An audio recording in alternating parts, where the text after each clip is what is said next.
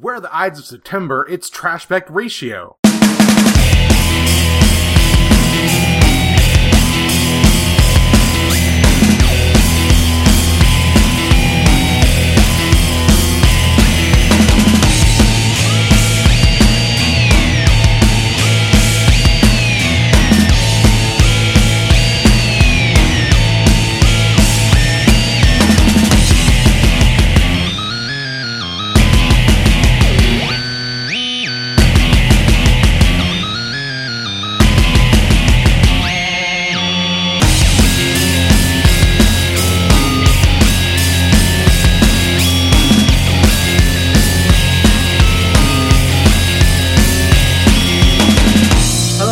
Welcome to Trashpect Ratio, episode 2. Thanks for joining us last time, if you did, when we talked about Ben Wheatley's A Field in England. This month on the Movie Club, we're going to be talking about Eating Raoul, directed by Paul Bartel. Is that it? Yep. Yeah, man, I'm so with it. And with me, again, is Destiny Sturdivant. Hello. Kyle Turner. Hey there. And Matthew Marco. I'm the butt. You are. So again, as always, how's everyone doing? Anyone seen any films? Anyone want to kick this off? I finally saw the Sam Raimi Spider-Man film from almost a decade ago. Hey, welcome to 2001. Yeah, I did it. 2002 even, I guess. I did Don't it. worry, Destiny, a hero can save us. Is that Batman? No, that's I can't remember the band. Hang on. That's Chad Kroeger. Yes. Yeah. Nickelback guy. Nickelback man. Mr. Yeah. Nickelback. Mr. Nickelback. Chad Mr. Nickelback. Back, thank you. Oh, Nickelback. This is we're one step away from Meatloaf again. Christ, okay. Oh, that was fun. Yep. Other podcasts. Yep. What did you think of Sam Raimi's The Spider-Man? I enjoyed it. The reason I avoided it for so long was because, well, I just never had an interest in Spider-Man ever. But That's I figured, understandable. yeah, well, even though, I like a lot of the other Marvel films, and I never really read, comics of those characters, I figured it was time to see this movie, and I did enjoy it. It had a great 90s vibe to it. It's sad they don't really make superhero movies like that anymore, but that's okay. I agree. It's at the time everyone was like, "Oh, this is the new wave of superhero films," but it's very clearly in the old guard of those 90s films. Mm-hmm. They're incredibly ridiculous. But anyone else? I revisited Apollo 13 Oh, yesterday. nice. That movie is really weird in that it is less interested in being a biopic and just in reveling in the... It's like a feature-length dramatization because it kind of just table sets for 20 minutes and then lets everything play out with very little actual narrative arc in the way that most fictionalizations of real events try to do. Mm-hmm. It kind of just leans into, hey, the real-life story is interesting and enough to get people involved. And they're not wrong, because that movie, I had not seen it since my childhood, where I saw it roughly 75 times, probably, because it was always on TV. But I ended up getting super emotional during a large swaths of that movie. Just the realization of space travel. That movie is space majesty as more than most movies will ever achieve. It's cool. I like it too. Anyone else have any? I don't know. I'm just trying to kickstart discussion here, but I guess we'll go to Kyle. Kyle, seen a film? I saw R.J. Cutler's If I Stay with Chloe Grace Moretz. It was... What is that? It is based on a young adult novel by Gail Foreman. It is about a young woman who... She's a teenager and about to go off to college. She is a cellist, and unexpectedly she gets into a car crash and has an out-of-body experience, kind of watching things happen. And then most of the film is told in flashback, and it is the most insultingly and offensively stupid movie I've seen this year. How and why? Okay, I went with like average expectations. I'd be just like bad and forgettable. That's fine. But it seemed to be really tone deaf and just so I was so angry at it because it was like making my expectations like blow them out of the water in terms of how bad it was. Since most of the film is told in flashback, it's like it ends up being two separate films, the flashbacks and then what's going on in the present tense, and the two have no relation to one another. There's no kind of like cause and effect or anything. And a lot of it hinges on the idea that music shapes your identity, and it doesn't show that at all. It tells you a lot that those characters are shaped by music, but it never actually shows you that. And it never actually contemplates the question, if I say, and the main question of the film is supposed to be whether Chloe Moretz wants to wake up from her coma or go into the light and die. And it absolutely never asks that question except for one line of dialogue, one small monologue. And that is just so incredibly frustrating. And besides that, I've been kind of making my way through True Detective, which I'm kind of meh about. I thought that was meant to be the best TV show ever made since the last one. The best TV show ever is The Wire. Come on. Yep. I mean, I was being sarcastic. Or Frasier. I'm really not. I love Frasier. Frasier's amazing. Great. I haven't seen Frasier. It's a good time. You would like it. You would like Frasier. I bet I would. The film I saw, because I've not seen very many films this month, but we did say we'd kind of talk about it this time, because I saw Lucy. Oh, Yeah, remember that? Remember that way back in those days when we were talking about Lucy? yes. It was an innocent time. We weren't at war. Yes, young country. Everyone had jobs. Everyone had jobs, yeah. There was an optimism in the air. A young man named Barack Obama was in office. Yep. I love Lucy. Thanks. And, Me too. It took me a second is the worst part. So, good job. yep. Oh, I think that film's fantastic. One of my favourite cinema experiences, just sitting there watching the nonsense, but like carefully crafted, smart about itself nonsense just unfold into this beautiful, just ridiculousness, and as it just does 2001. Oh, perfect. yeah, that movie. What? Just Yep.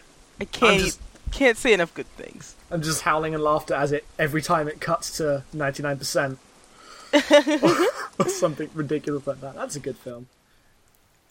Yeah, it's French anime kitsch is delightful. I wish there was more movies like it. Agreed. Same. Well, there's that in The Fifth Element, so... Pretty much. And that's a good combination. But I guess we're going to move in to the movie club. So for the movie club this month, we did Eating Raoul directed by Paul Bartel, written by Paul Bartel and Richard Blackburn. In 1982, kind of black comedy film. It was Destiny's pick this month. So if you want to go and tell us a little bit about it and why you picked it, we'll get into it. Okie dokie. Eating Raoul. It's the story of Paul and Mary Bland, played by Paul Bartel and Mary Woronov, respectively. A very square couple living in a super decrepit, over-sexualized version of Los Angeles.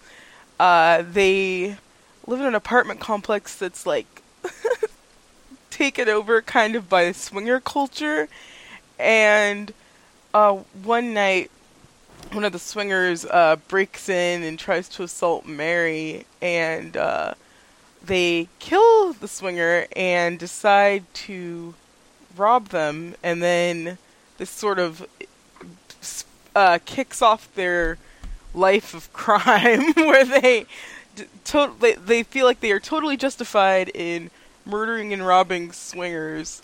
So they end up getting mixed up with this thief named Raoul, and it just kind of goes from there. And I picked this movie because I am a huge Mary Woronov fan. She was in a couple of my favorite movies, Rock and Roll High School, House of the Devil. She's like this great cult actress. She started out in Andy Warhol movies. And I've always wanted to see this movie.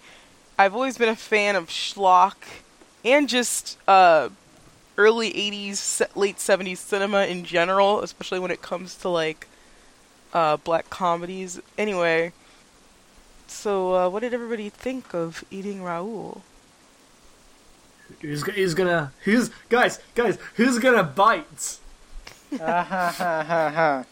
Okay. Well, Nice. Thank you, Jackson. yeah, thanks for listening to the last episode of Trashpect Ratio. Have to You're going to cancel your own podcast? I have to. Yep. Toodle. I am. Not going to say punishment, because that would be just... I don't even know. Anyway. Who wants to go first? Who's going to take it? I will go last. I'll take it. You're going to take it? Yeah, you're going to go last, Kyle. Okay. This movie was a delight from the beginning with its faux news report, man on the street, like educational film, like documentary narration, to its kind of seedy, kitschy version of 70s culture seen through the lens of like the burnout 80s, to all of its violence, as slapstick as it is. The thing I liked most about this movie is how blasé it is about this culture clash, because you have your leads, which are essentially like these 50s button-up archetypes in like the 80s, when that became like a relevant thing again, as like the nostalgia wave crested, and you have them butting up against this free love, like drugs and sex version of the 70s that is clearly seen better days. It's like the extras when Boogie Nights hits 1980 and everyone's sad and tired, just spilled over into another party at someone else's place.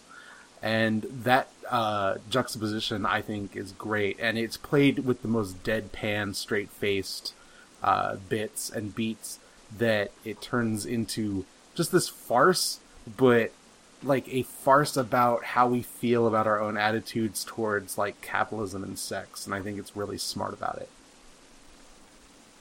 Oh, I agree. Yep, Just pretty much. Throwing that out there. I guess I could talk about my own feelings, or do you want to talk about yours, Jackson, and then Kyle said he'd go last? I don't know. I mean, I guess because we're all on one side and Kyle's on the other, so I guess we'll go first, and then Right. Kyle can, rebut. Yeah, no, I'll go then. All right. Really smart on podcast planning. We're the best. Oh, it's okay. Second episode. Yeah, that's how we do. I really enjoyed it. It's hilarious, which I don't know why that surprised me. I was expecting it to be kind of more mutedly funny, but because it combines this just kind of tonally just deadpan humor with ridiculous slapstick in a way that is, I find delightful. When anyone can do both of those two tones at the same time, like, we're going to do completely ridiculous slapstick, but then not have all the dialogue and stuff acknowledge this. It just, like, on a tonal level was just really well constructed and really impactful on that. And everything, Matt said about it being these two almost out-of-time people in this ridiculous modern city, and how it approached all of that stuff is incredibly smart. All this, just Paul as the schlubbiest schlub to ever schlub through Schlubland. The scene with him in the sex shop trying to buy things was just fantastic. Oh. And I think I said on Twitter that Mary's face while the Nazi client is monologuing to him, and just her bored expression by everything she's being forced to do is basically everything to me. It's pretty great. It's a good film. I liked it a lot. Yeah, as somebody who loves John Waters, this movie hit all my buttons. Like, it was trashy but still smart, which is like my favorite thing in the whole wide world to watch. Yep. It was crazy funny. It had a great aesthetic to it. I could watch just shots of their 50s interior department, like apartment, like the way their apartment was furnished and stuff. I could just watch that all day. Mary Warnov's gorgeous, and all her lines were great. I feel like even like the stuff in this movie that could have just been downright offensive is still handled with a lot of intelligence, like a lot of the sex stuff and the race stuff, because Raoul is Chicano, and Paul's like attacks of him are at first all kind of based on race. Like he sends a nun after him to make him feel guilty because he assumes he's really Catholic.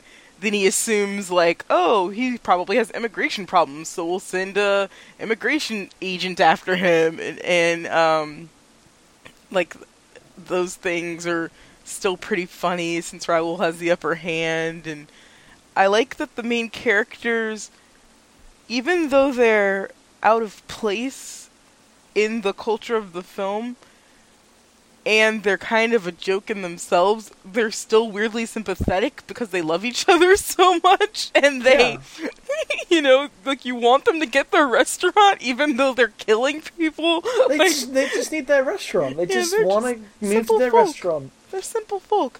Anyway, what did you think of the movie, Kyle? I kind of hated it, actually. I don't know why, but I have this is specific. I don't know why, but I have a deep aversion to sexual assault in film, just in general. And well, yeah, that's not a I don't know why thing. That's the why on that is pretty obvious. Like, I understand. Well, yeah. I feel like anytime that I've ever had to, not like justify sounds wrong, but anytime I've ever felt quote-unquote okay with its presence in the film, there's been the surrounding text I've been able to grasp more of and to read more from, like Dogville or something else along those lines. And this, I just didn't think it was funny. I don't get the humor, and I felt that when it wasn't trying to be so absurd about its premise, it kind of dwindled into this conventionality that I became over-familiar with and didn't find very interesting or engaging. And I didn't get the satire. I didn't really understand what exactly it was satirizing. And maybe I'm too young to really understand what it was trying to do, but I just did not think it was funny at all. I found it more obnoxious in its kind of what I felt really desperate attempt to seem kind of blasphemous or out there. I felt that was kind of exhausting and not entirely amusing. It's one of the few films I've ever like looked at my watch and thought, "Is this over yet?" Oh wow, man! Yeah, it's 83 minutes long. I know. Wow, you really hated it. It moves. I don't think it's. I kind of get what Matt was saying, and I like that reading. It's just I didn't personally find that or connect with that. No, I think that's fine. I think that the main thing about the way that the sex stuff is sort of taken on in that film, the culture was just like in this place where like everyone was way more blasé about that stuff than we are now because of, you know, everything just like, you know, feminism coming a long way and, you know, the law finally catching up with rights, human rights, you know? Mm-hmm. And you know, and nothing's perfect now. Things are still pretty disgusting.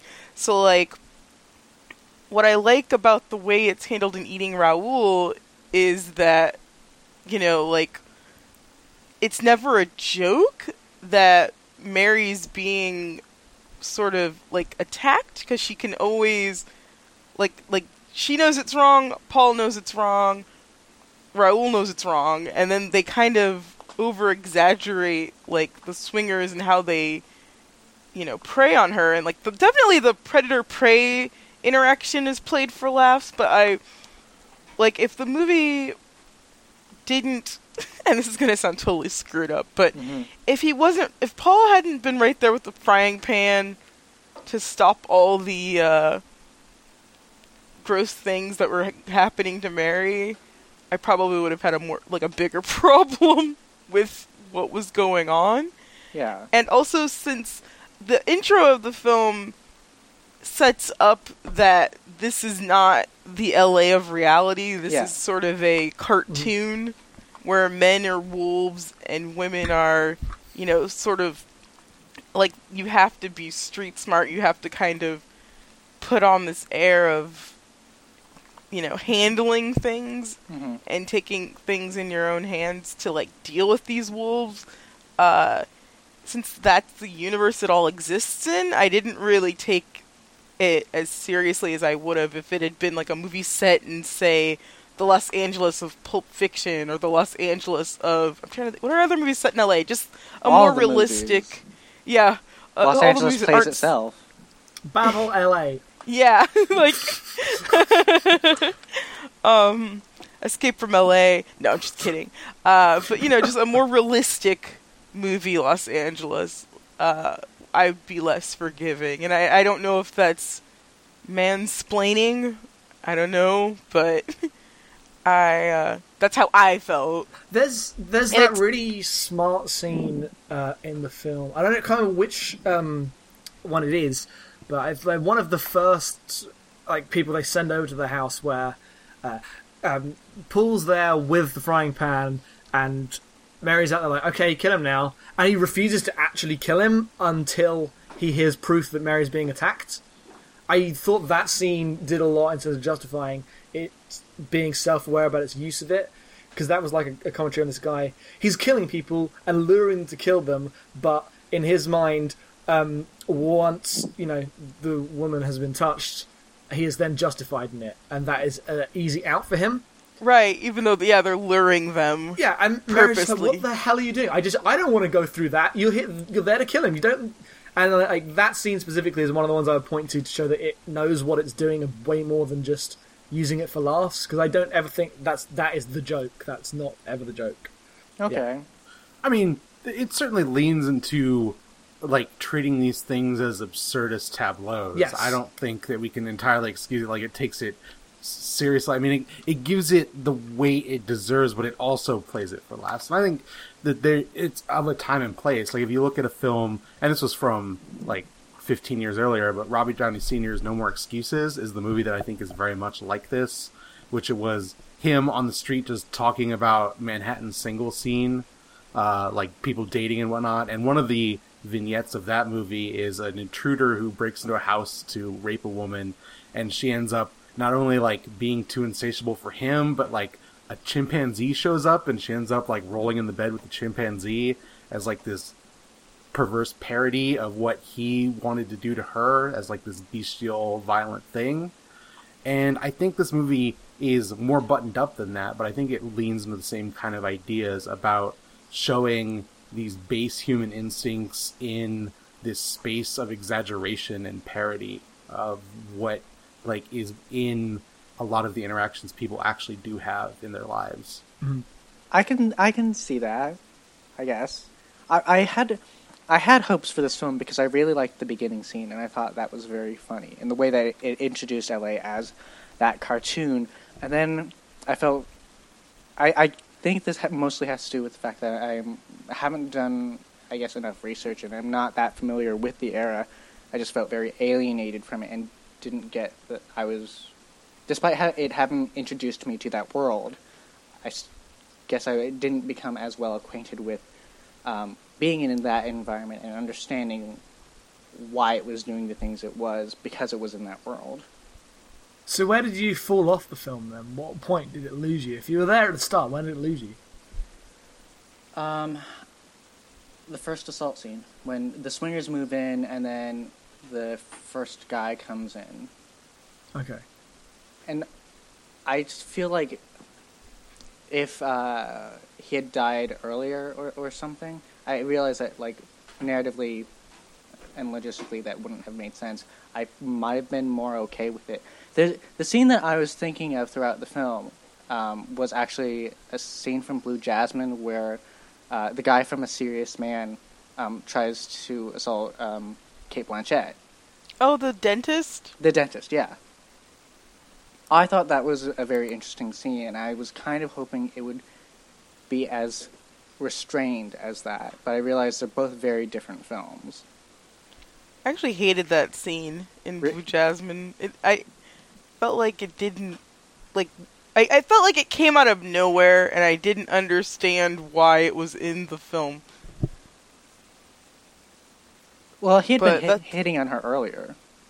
Yeah, I know, but I don't know. I never understood how that informed her character, or, not to start talking about a completely different film. It just, at least, when I think about Eating Raoul, I understand why that was in the movie, because these swingers are completely insane, and they don't have any morals, and, their actions are supposed to reflect that. Mm-hmm. Whereas in Blue Jasmine, it was just sort of she's working at this place, and she's supposed to get her life together, and they needed a reason for her to quit, and it could have just been her own flaws. But, instead, let's throw in this character who is super gross out of nowhere, and it was kind of, I don't even know if it was supposed to be funny. I don't know, that scene always rubbed me the wrong way. I understand. And I was thinking about that scene more with regards to its execution than its actual place in the film. Okay, sorry. I understand derailed you a bit. No, I understand. It probably sounded confusing, but in terms of that execution, there was a little bit more restraint, and it was definitely played for laughs. This is not a movie. I don't think Eating Raoul is a movie about restraint. And not to sound rude. Yeah. It's definitely going for 11 on the dial of outrageous morality. Yeah, but it plays everything with such a ridiculous kind of straight man attitude that I think it's entirely about restraint. Everything Paul does with his inability to be outrageous in any way, surrounded by the most outrageous world that they've ever come up with. I don't know if I'd call that restraint. I think it drags out the banality of everyone's private lives that you feel personally is really exotic, but when it's pulled into the sunlight, everyone has kind of the same proclivities towards perversion or violence or greed. That's why I think one of the best characters in that movie is Doris the Dominatrix. Yes, I was thinking about her. Yes! As well. Yes! Loved her. I'm glad everyone's in agreement about that. But she's a character who has gone through all these things and seen everything, and she just is a mom who, in her daily life, is just the most plain, boring person. Making baby food with a blender. The baby's over there. And saying, what are we going to do? What are we going to do? She's like, just pass me the thing. I've got to do this thing. It's fine. Mm-hmm. And her being unfazed by the things that kind of tear Paul and Mary apart and destroy Raoul and everything, I think speaks to how this movie feels about these attitudes. That it is in not investing all of this emotion into these things that you find an escape from them. Yeah. That car agrees. That car, yeah. Yeah, car definitely agrees. Car's like, heck yeah. Car's like, yep. That's me too. Mostly my issue ended up being, besides the me not getting it, I guess I ended up finding it uninteresting. So everything That's fine. is I don't think you have to apologize for your feelings. I really don't. I'm sorry for all of my feelings, Destiny. Trust no, me. I'm so really sorry. Don't. I think it's a totally, because this is the kind of movie where not everybody's gonna like it. I really don't. I would not expect. There's a reason why it's this underground sort of, cult classic. It's not for everyone, so I think it's totally okay for you to not like it. It's not gonna ring everybody's bells, and it's not gonna make everyone laugh. So I think that's totally, everything you're saying makes perfect sense to me, even if I don't feel the same way. Mm-hmm. Because, like, you know, Matt and I watched this together, and we were cracking up. And, like I think, 20 minutes in, Matt, you turned to me and you said, "This is the most you movie that you could have picked for this podcast." And then It remains true. like, what scene did you say that to me? Do you remember? No, I have no idea. Yeah, but that tickled me. Yeah, so no, I completely, like, don't feel bad for not liking it, because I think it's definitely not for everyone, and I completely respect your opinions. I respect all y'all opinions as well. I can't speak. Opinions. I don't respect anyone's opinion. Yeah, I was going to say, there's someone here. I don't respect. Less so. No regrets. I don't regret my respect. I don't regret. I regret no one's respect. Sing it, Edith Piaf. Sing it. I regret nothing. I don't know. I realize I have a very high tolerance for schlock, and it completely, sometimes it contradicts and sometimes it informs my own beliefs on class and race and sex and gender. But this movie, I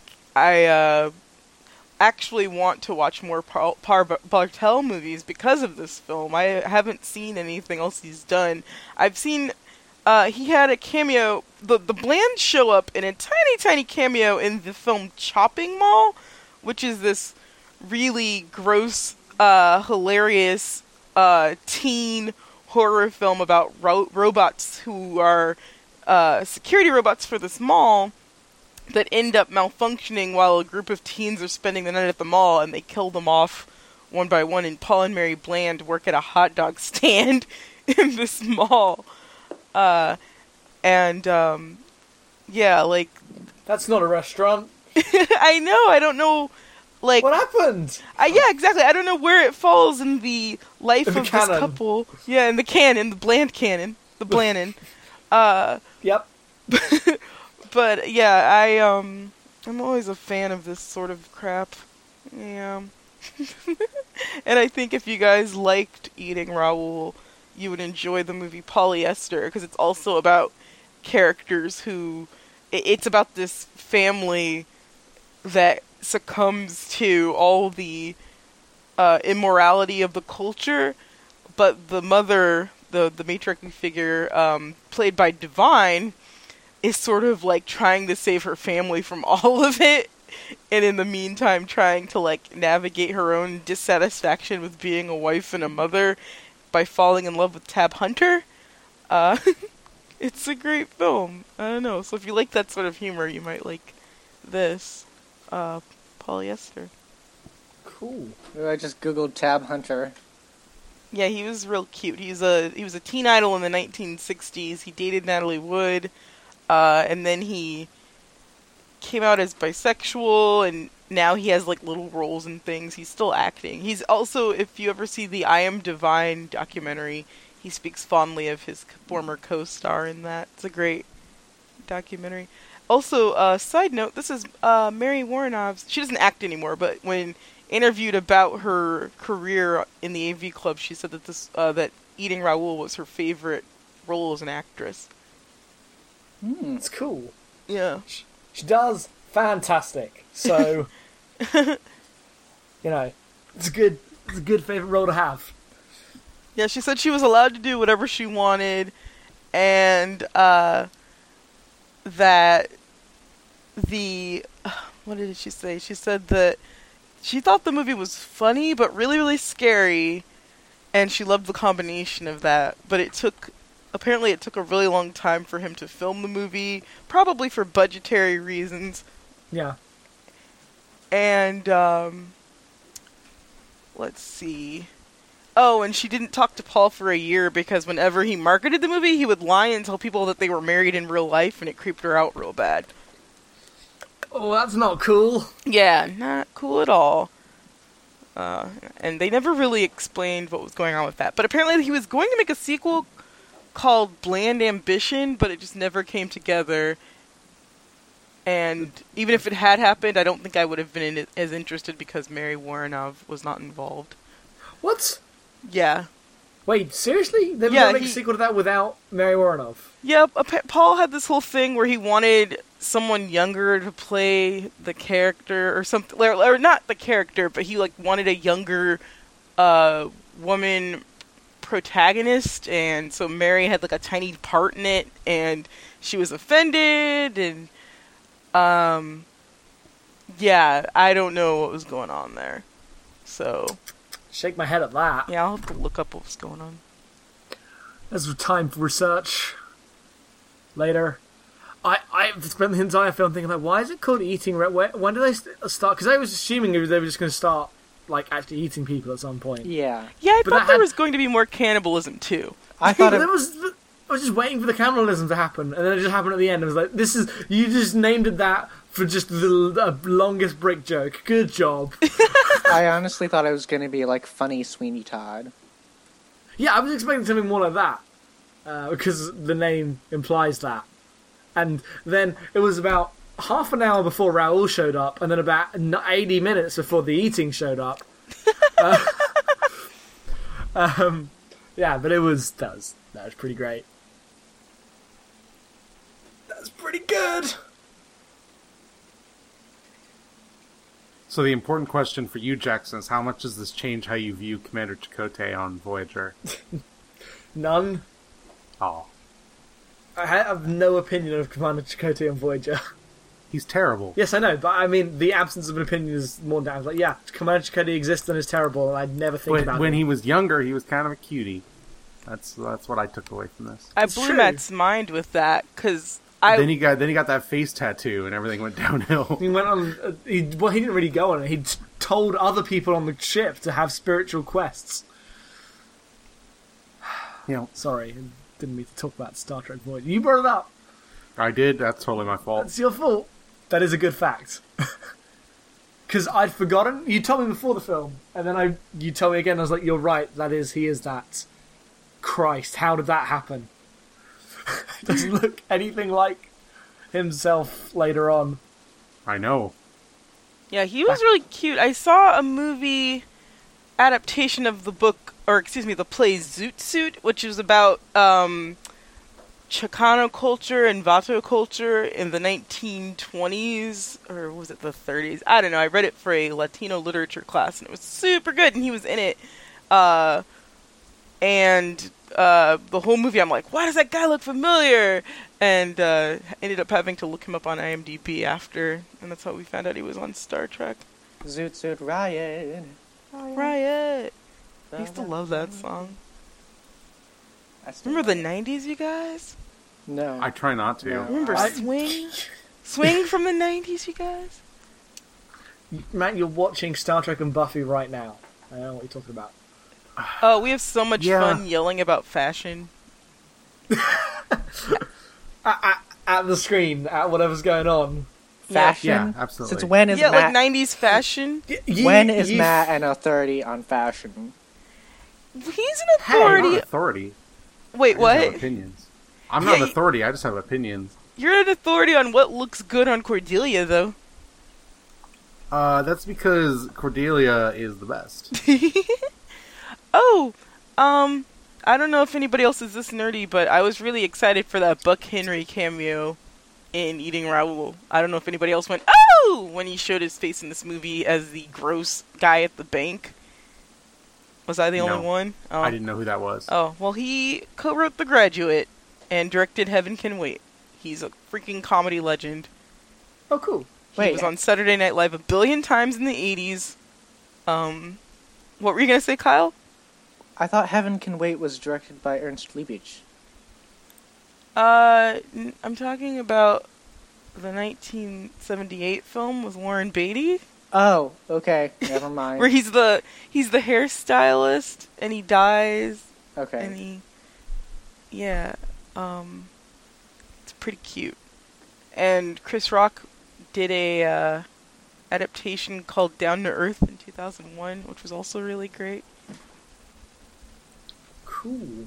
Tab Hunter dated Anthony Perkins for a long time. Wow, that's a cute couple. Nice. That's to answer your question, yes, I am. Yes, you do know that other people here are that nerdy. What are you talking about? No, maybe not that specifically, but yeah, come on. Who Yeah. are you talking to here? I'm in the right place. It's true. I'm home. So, is that club wrapped up? Wrapped up club? Anyone got any final thoughts for the club? No. Cool. I thought you were gonna say something really smart, and you're like, no. I could tell that was going to be a no. Just something about it. All along. Oh. What are my final thoughts? My final thoughts are that we should bring back a lot of the cute things that Mary Warnov wore in that movie. And That's probably that's the most important takeaway. I'm glad that swingers are sort of hidden away in internet culture now and not so much invading apartments. Oh no, our apartment building got invaded by swingers. Now you know what my apartment's like. It's just college dorms. Gross. My final thought is, I appreciate all of your opinions, and I wish I liked it more, but I don't. Your guilt over not liking this is adorable, when this is specifically a podcast about discussing different opinions.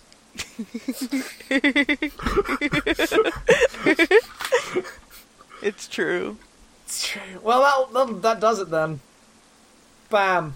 Stamp that one. We'll do that at the end of the show, actually. We'll introduce the next one. We have one question. I don't know if anyone wants to go for it, wants to bite. A question from... I don't know what the question is, so ask us. It's a question from Callum. Okay.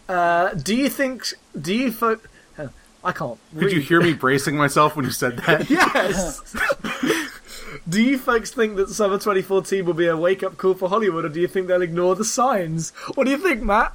Wait, what? I assume he means about No one making women money. leading movies. No, he's... And how- Oh no, I he's think he's talking about the fact that summer 2014 was the worst since 1997. Callum's talking about box office. So, here's the actual secret.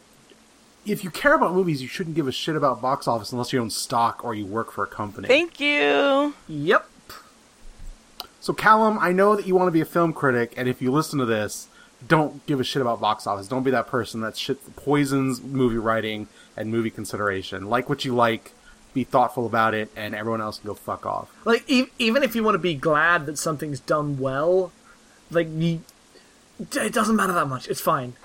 Yeah, don't let them put consumerism in your art. They do enough of that already. Scott Pilgrim's great, and you don't need to say it's a shame no one saw it. It's just great. It's a great film. You saw it. What happened in the summer of I don't 2014 necessarily agree. that was a wake-up call? Like, I don't even didn't understand the make- question. Because It it's- made less money. It made the least amount of money since 1997. Maybe that'll teach them to make good movies? If he wants a real answer, I guess that's my answer. But the thing is, 'cause I've seen him specifically tweeting a lot about how this summer's had a lot of bad movies. I thought it's been fine. Yeah, I was like, I didn't see Yeah. anything I terrible. actually think it's been a pretty good one, all Yeah. things considered. See, What we got? The actual answer is don't go see movies that look bad. I mean, yes, Yep. that's the Yeah. true answer. Yeah. I don't necessarily agree with Jackson and Matt's don't care about box office at all assertion. Can you give me a good reason why you would care Because- as a person who doesn't make movies but just writes about them? I have made movies. I know, but we're talking as, like, Callum's a film critic, and we're talking about movies as people who are critiquing them as viewers. So if you're a person who doesn't make movies, why should you care about box office ever? I mean, Well, I mean, I'm not saying that you should worry about the numbers or anything, but I'm saying that I think it's important to support the things that you like so that there's a better chance that that person will be able to continue making those things that you Sure, like. but that's not the same thing as, like, looking at box office trends and writing your weekend box office reports and looking at what the, like, multipliers I'm are not off sa- of your Thursdays. I'm not saying that it is, but it was the tone that both of you were implying was to not care at all. But that's the kind of thing Callum was talking about, though. I guess. It is, I think, a symptom of us knowing who the asker is. Oh, Yeah, well, I don't it's know also- the Talon person. it's also very easy to get sucked into, like, because they release the numbers every week, and you have your favorite teams that you support. It's easy to get into. This is basically capitalism as a spectator sport, which like happens all the time in all the video game stuff that me and Matt see, and that's another way we got real turned off to it real fast because that's the worst. And it just doesn't add anything to enjoyment of anything. It doesn't help your mental health. Worrying about that stuff, it's irrelevant. And yeah, it doesn't really I've never ever in my life been like, well, I can't go see that because it didn't make any money, and I need to see that because it made a ton of money, or vice versa. I've never done that either, but I've thought I don't think people. No, I've thought doing that. Sorry, go on. I just don't think people. I don't think people are doing that. I think it's. I don't know. I feel like some people do. Yeah, but I know people do. I know people do. That we're going to get better movies because the movies we got failed or didn't make the money they were supposed to make is fallacy. I don't think that's not happen. how this works. That's true. There's always something. Yeah. I don't think that. I think what executives might do is panic a little, but they'll continue producing the same thing. But at least in terms of how I respond to box office, I do not pay attention to the numbers primarily, but I'll think, oh, this is a small film, I'd like to go support it, so I'll go see it in the theaters. So I did that with Boyhood or We Are the Best, and it's one of those things where I hope other distributors will take notice of that director, the fact I think that people will that's support different them. from paying attention to the numbers, though. That's just supporting something that you care about. Yeah. Yeah, patronizing artists with your wallet is different than being part of the capitalist spectacle, weekly grind machine that is the the armchair film mogul thing that happens in a lot of spaces. Mm-hmm. And I'm looking through the films released this summer. It's been pretty good. I also don't feel like the films have been worse and going to cause them. I also think that the distribution method has changed significantly since 1997. So it's why compare? Because and the movie tickets are so much more expensive than they used to be, and the economy's different. Yeah, at this point, I am actually going to movies less because I would rather just catch up on things I haven't seen at home and wait. I can wait 6 months for the offset to catch up on things. I'm going to see movies less because it costs $75 to see a film in the UK. No, not quite that much. I was to say, I remember telling myself when movie tickets... Okay, when I was in middle school, movie tickets were $4.50 where I live. No, $3.50 where I live. And I remember telling myself, I'm not going to go when they're $10. And now they are. And, there was a very specific window in my life where I was going almost every weekend. And yeah, that is totally died down. Don't go to the theater in New York because they're $14. That is crazy to me. Alright, here's I'm looking at it right now. This is a standard adult 2D screening. It's $18, $19, right? Okay, so for the listener, I'm converting it to dollars. Yeah. So, yes. $17.80. Yeah, I'd never go to a movie again. Yep. If I lived in London, I would have a VCR. I would still be buying VHS tapes. I'd be listening to all my music on these cassette 90s. I'd have reels. You guys want to come over and watch my reel? I have Betamax. I have Betamax. I'm saving up for this goddamn mini disc player. You guys are going to blow this shit wide open. Wow. Did anyone have Laserdisc? Nope. No, I remember when my school got them. I remember the demo at school. This is gonna change how we watch things. Yeah, we're all too young for that. Oh, okay. I bought a DVD player at some point, and that's it. I've had one upgrade in my life. Yeah, I just got to the point where I can play Blu-rays. Literally this summer. I didn't have a way to play them at home until this summer.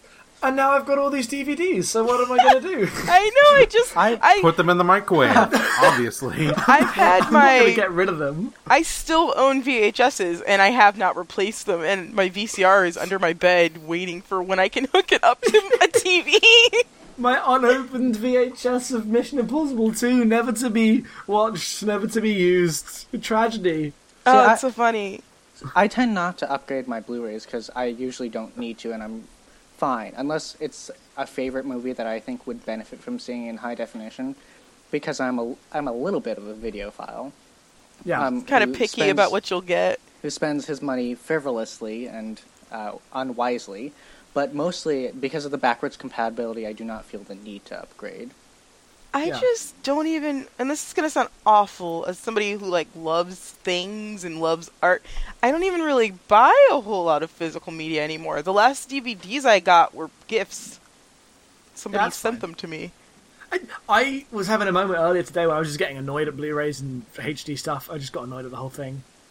Yeah. Because, specifically, there's, they've released Doctor Who Blu-rays now, but because of it was filmed in the UK, so it was filmed for UK television rates, which is 1 frame faster or something, whatever. So the Blu-ray versions are now like 5% slower to hit full HD, and instead of interpolating the frames and being the correct speed. And I get really annoyed at stuff like that, because I feel like the pace and speed of a film, of what you're watching, is way more important than like the numbers of lines in the screen. I did not know that about British television, and it explains so much to me. Thank you for saying that, because I have a friend who says, like, she won't watch British television because it all looks really cheap because of that frame rate issue. Yeah. It looks weird on our TV, so a lot of British shows just look hella cheap. So I'm watching Torchwood at the moment, and the HD versions on Netflix do have that slowdown effect, and it looks like the cheapest thing. It looks like the most cheap thing, and I've been just switched to watch them on DVD because it just looks normal now. I'm like, that's the... Because when I watched Torchwood, I was watching, I watched them on, like, rips, that people had, so I didn't notice it. And then when Torchwood came on BBC America, whenever I tried to watch it, I was like, I don't remember it looking this crappy. and there are some things, I mean, obviously, films that are filmed properly, right? You're gonna watch them on Blu-ray, that's fine. But something like a cheap television show, it's gonna look worse. Mm-hmm. It's filmed to be on a small screen in 1980 or whatever. That's and that's what they're filmed for. That's what they're intended for. And forcing them to hit this level just of like fidelity and vision makes them look worse. I don't have any urge to upgrade certain things like that. Like, there'll be specific films that I think benefit from seeing, like Speed Racer. That's a Blu-ray film. Mm-hmm. But I think wanting everything in HD 180 across the board that number doesn't matter as much as people say it does. I'm not sure I agree with any of this, to be fair. Why? Because when I look at like old movies, like black and white films on Blu-ray, like the textural experience of being able to see film grain and appreciate what it brings to a movie, I think is really important to how I feel about movies as like objects, as like pieces of art. I agree. Sure, no, I agree. I agree with that. Monetarily, I don't feel the need to. I was more talking about like the TV stuff and the stuff that isn't. There is stuff that doesn't benefit from that. Sure. And there are more important things than just hitting that number. I mean, yeah, absolutely, but I appreciate a nice Blu-ray a lot. It's true. And I'm sure in 10 years I'll appreciate a nice 4K transfer or something also. I bet you will. I'm hesitant a little bit about the 4K stuff. Because we cannot, can we have, has any of us seen a thing in 4K? I feel like I don't even it's know. not a discussion we should have. No, okay. I don't know if I have. No, because nobody owns a 4K TV in anywhere we live. Okay, My hesitance comes more from a consumer point of view, though, because I'm like, Blu-ray. That's fine. Blu-ray has just really only very recently picked up to a point where 62% of the United States has a Blu-ray player. Sure. But I also think this is the discussion they also had when Blu-ray came out. I mean, yeah. Everyone was like, why do I need Blu-rays? I got these things. I have so many of these things. Yeah, I never understood the point of Blu-ray until I actually watched something on Blu-ray, and I still did not jump to upgrade for years and years. Like, whenever I watch a good film on Blu-ray, I'm like, Blu-ray is the only way to watch movies and should always be. And then I'll watch something on DVD and be like, I've stopped caring. Exactly. It's not something like a thing you see and then you can never switch off. You can go back. You can go back quite easily. I think the film that made me a Blu-ray preacher is Chaplin's Modern Times. Oh, really? It's a really good Blu-ray. Yeah, It's a really that good one Blu-ray. and the Red Shoes. They both look absolutely gorgeous. With they're incredibly textural. You can feel that it's a film. You can feel that it's something that was shot and could be felt and could be touched. Modern Times is gorgeous. I would love to see the Red Shoes on Blu-ray. I own it on DVD, and I don't know if I'll ever upgrade. But it's one of the most beautiful movies, so it'd be great to see. You know what made me a Blu-ray convert is Lost, the television show of Lost. Really? Hawaii. It's shot in Hawaii, and it's gorgeous. It is absolutely gorgeous. How are they going to do... That's the HD question that I'm interested in. Are they actually making The Wire in widescreen now? Is that what they're actually doing? Tell me they're not actually doing that. From what I heard, no. It's still going to be 4:3. Okay. But they are resourcing the film because it's shot on film, so it will be, high resolution. Will it be That's pillar boxed? It's so long... It'll just be in 4:3 ratio. So long as it's still the same frame. Yeah. Okay. That's another one I feel strange about, looking better. I don't know. But, I mean, it was shot on film, so it's fine.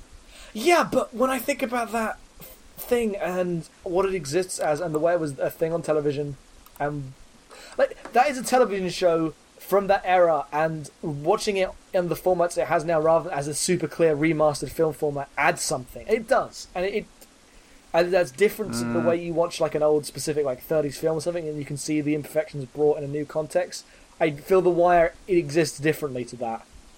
No, because if they were filming the show to be like a gritty television thing, they would have filmed on tape. They film on film because they wanted to make it look as nice as possible. It does look as nice as possible. I don't know. Thus, in translation, if you can make it look nicer and not disrupt what actually is there, you should. Okay. Alright. I don't know, I have no coherent argument, it's just a feeling. It's probably just... I mean, that's fair. I mean, it's totally one of those things that could be argued. Feels. Okay, we're done. What's next month? It's Kyle's turn, right? Kyle, hit us up. Next month, we are going to do Mike Leigh's film Naked, with that guy who played Remus Lupin in The Prisoner of Azkaban. I don't actually know his name. Oh shit, what's his name? Hang on. Let's Which is Google. Lupin? Lupin's the werewolf guy. Yeah, his name's Lupin. Yeah. Shut up! You're ridiculous, you know that? Fucking Harry Potter. Which one? But You are ridiculous. Well, this movie is starring David Thewlis. Thewlis, that's it. Yeah, I always forget his name. He's got one of those faces, though. I've seen him in a million things, but I never remember his freaking name. I always get him confused with the same character in the movie before. Yeah, I'm really excited to see this movie. I've never seen a Mike Leigh movie, as far as I know. I have not seen this film, but I like what I've seen from Mike Leigh, particularly Topsy Turvy, which retells the tale of how they created the Mikado. But Naked is about a drifter. Naked is about this very violent, drunken drifter in England that kind of just goes from place to place and is very, toxic. Cool. I've been meaning to get to this one for a while, and now I have an excuse to watch it. Well, that's going to be a good one. It is available on the Criterion Hulu page, as well as Criterion's DVD and Blu-ray store. Mm-hmm. It used to be on Netflix, but it isn't anymore. Okay. Boo. Boo to that. Well, thank you very much for listening, everyone. We'll be back next Ides with another hot cast of Trashpect Ratio. Hot cast. Hot cast. Hot cast. The hottest. Plug zone? Oh, yeah, yep. do we want to plug zone? You want to plug? Who wants to plug? Let's plug. I'm going to plug first, since I picked the movie. Plugging. Plug it all. Plugging it up. Sorry, everyone. I can be found on Twitter at FridgeBuzzNow. All word, no underscores or any weird things like that. And then my other podcast, Badland Is a Girls. bus. Sorry? Nothing. my other hot cast can be found at badlandgirls.com. We have an episode dropping hopefully tonight if I can get my blog out. About, I think we talked about movies about friendship. So look out for that. That was. Oh, I remember that tweet. Yeah. We had a long discussion. I talked about Eating Raoul a tiny bit in that, and I also talked about the Antonia Bird film Ravenous with Guy Pearce. Also, we just, Badland Girls were also on iTunes and a bunch of other places. Plugs? Anybody else? Who's plugging? I'll go next. You can find me at abnormalmapping.com. It's a podcast about video games. Also run a book club, booksarcrooks.tumblr.com. We talk about books. And I'm on Twitter at LitRock. I'm Kyle Turner, and you can find me on various places on the internet, such as Twitter at TyleKerner, TYLEKURNER. You can find my writerly adventures on tylekerner.tumblr.com. I'm assistant editor of MovieMezzanine.com now, so that's cool.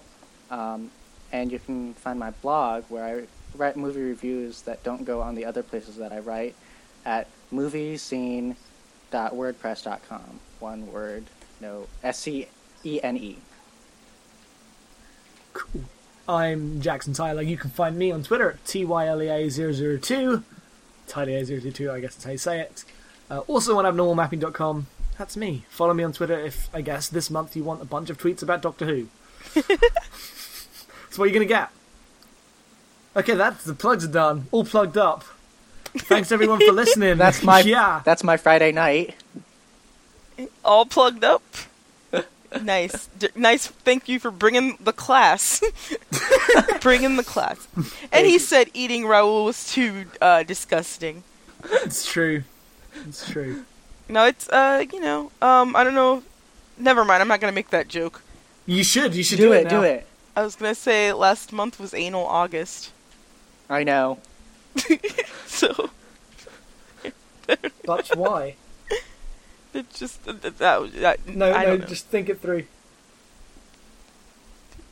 Wait, what? What happened? Everybody got really quiet. I said, but why? And then no one got it. It was very sad. Sorry. I got it now. I'm here with you now. I'm on the same page. I'm shutting this down. Bye. Bye. Bye.